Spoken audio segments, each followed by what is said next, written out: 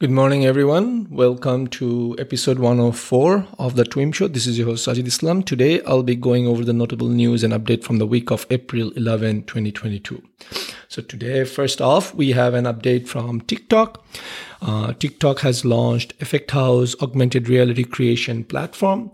This is something that was launched actually last November as a closed beta where only select few developers were invited, but now TikTok has opened it up to everyone on the TikTok universe. And what this allows you to do is it allows you to create vibrant effects for your TikTok. And TikTok already has says that over the 450 effect creators have published more than 1.5 billion videos, and they have garnered over 600 billion views globally.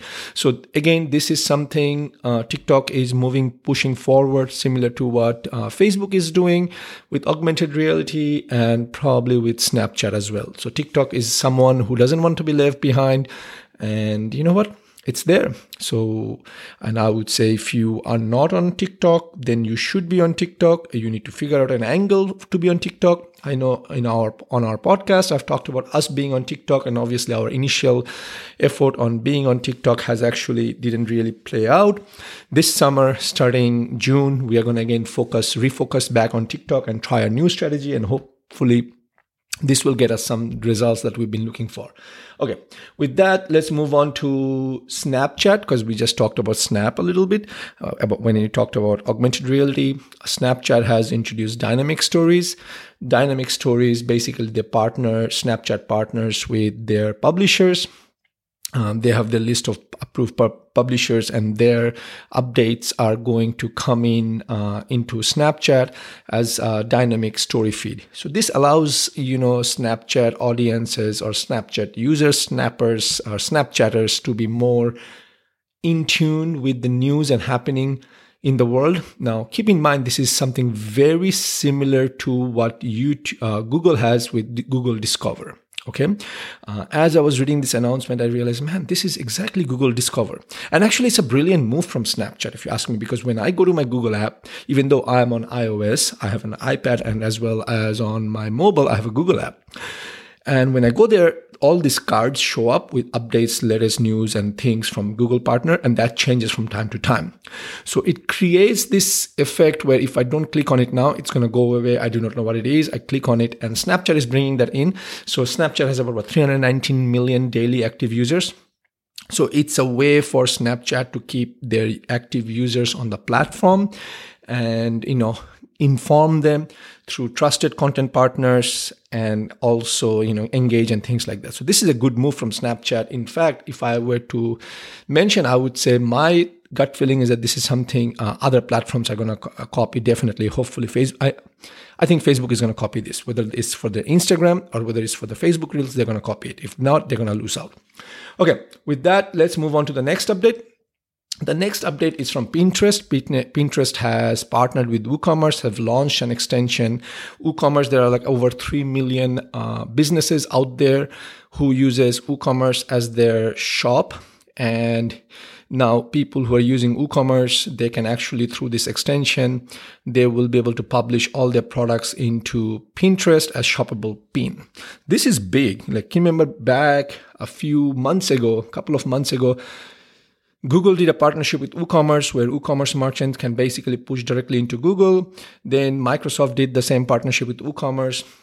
So the theme here is that focus is on e-commerce, and it's not going to be, and I believe Shopify also did a partnership with WooCommerce or something like that. If not, some Shopify will have to figure out, how can they bring WooCommerce merchants into Shopify, even though Shopify and WooCommerce kind of compete head to head, though WooCommerce is kind of a free plugin. Coming back, this is big because if you are a merchant, if you have a shop owner who has WooCommerce, this is good. Now you can push it out into Pinterest and you get more likes, visibility, things like that. Hey, if you get a one extra sale by just plugging into this plugin, why not? Okay, with that, let's move into Facebook world. Meta has introduced creator funding programs to grow the metaverse. First of all, there is a 10 million expansion on its Horizon Worlds creator funding program. This is something that began last year. Horizon World is Meta's virtual reality sandbox where users can create their own immersive worlds. And now, Facebook is giving people who are doing fantastic work in Horizon bonuses. As typical with Meta/Facebook, it's very unclear what the criteria are to get this, a portion of this $10 million. How much you can get, how much you may not get, things like that. All in all, it's a good move because Facebook is realizing, or Meta is realizing, look, there's only so much heavy lifting I can do. All these platforms that are going out there, that are doing things, are actually because of user-generated content. This is the era of user-generated content. So let's bring them in, bring their creativity in, and we will, incentivize them. We will give them, the dollar amount, and they're going to be happy. Now, the challenge with this is as I was reading this announcement, is it's half-baked. What's the criteria? What are the set of things that I need to do to be able to get this thing? Whether is it view, likes, downloads, things like that. It's very unclear. Maybe it's there. I just didn't get it. But anyway. Also, Meta is obviously creating a test program which will allow some creators to sell virtual products and effects within their virtual world. I am of two minds with that. Number one is, yes, NFT has picked up, as well as there is going to be people who are going to purchase things online. So imagine you work hard in a physical world, right? You go to job, I go to job, or I go to my office, I work hard and I make money. Now, for me to take that money, convert it into digital stuff, buying it in the metaverse, which is an alternative reality, a virtual reality, and using that money to buy things, I think that doesn't work. What will work is, I can take a little bit of that portion of that money and convert it into whatever things I buy in the virtual world, but I should be able to have a way to make money in the virtual world so that I'm not converting my physical real world money into virtual world money and vice versa. Because there are a lot of other options of things that are happening, right? Again, at one point, they need to either collide and they need to come together. If not, where is the drop-off point? And for example, my children, they play Roblox, and they like to buy they're children, right?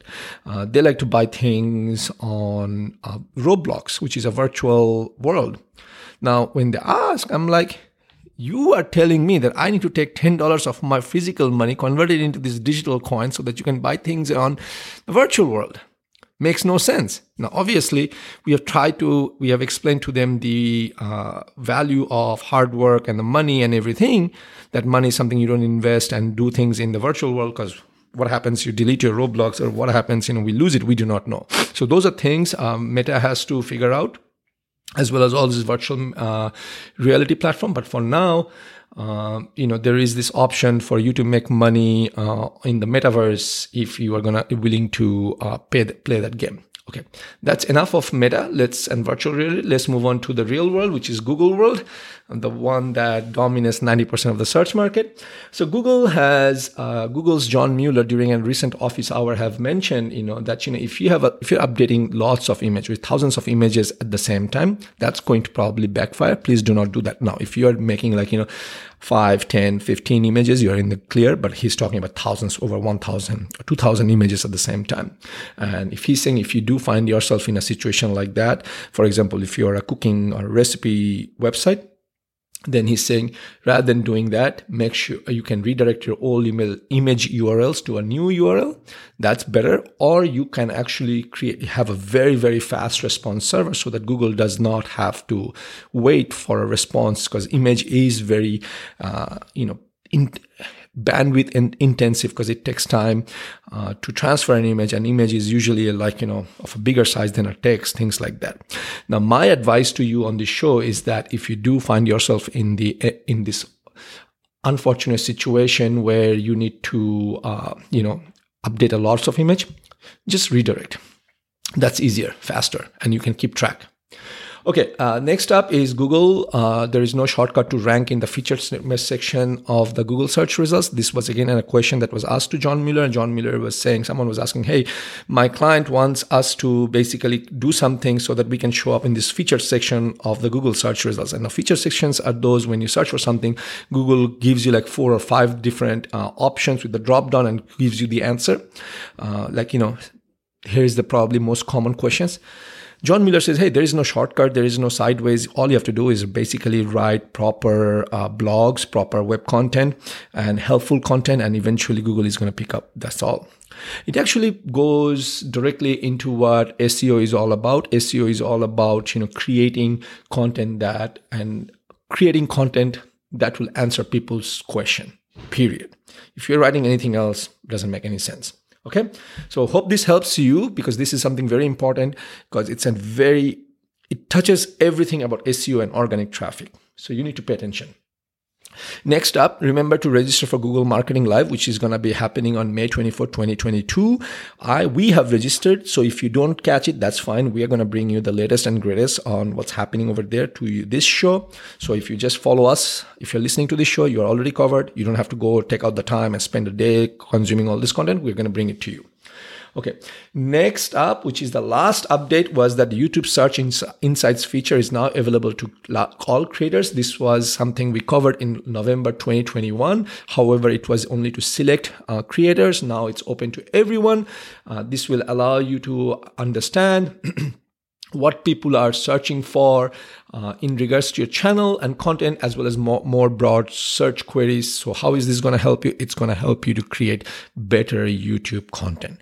So folks, if you do not have a YouTube channel, it is absolutely high time you have a YouTube channel. And if you have a YouTube channel, you need to look into Search Insights, which is something you will find out from the desktop. You go to Analytics, which is research section of the YouTube Studio, and it will provide information on the most popular topics among your viewers, as well as overall search volume for each and the amount of traffic your channel has received as a result of each query. They will also tell you some content gap searches, which are search phrases that don't generate a lot of results. YouTube will show a marker. The idea is that by displaying these queries, content creators will be able to focus on developing content that corresponds with searches that are currently being provided by the video in the app, perhaps opening up new opportunities for your efforts. So folks, that's it for this week in marketing. Thank you for tuning in. Until next week, take care. Bye-bye. Thank you for tuning in this week. It was a pleasure to serve you all. Hit the subscribe button so that you remember to sign on next week. Same place, same time for another round of This Week in Marketing.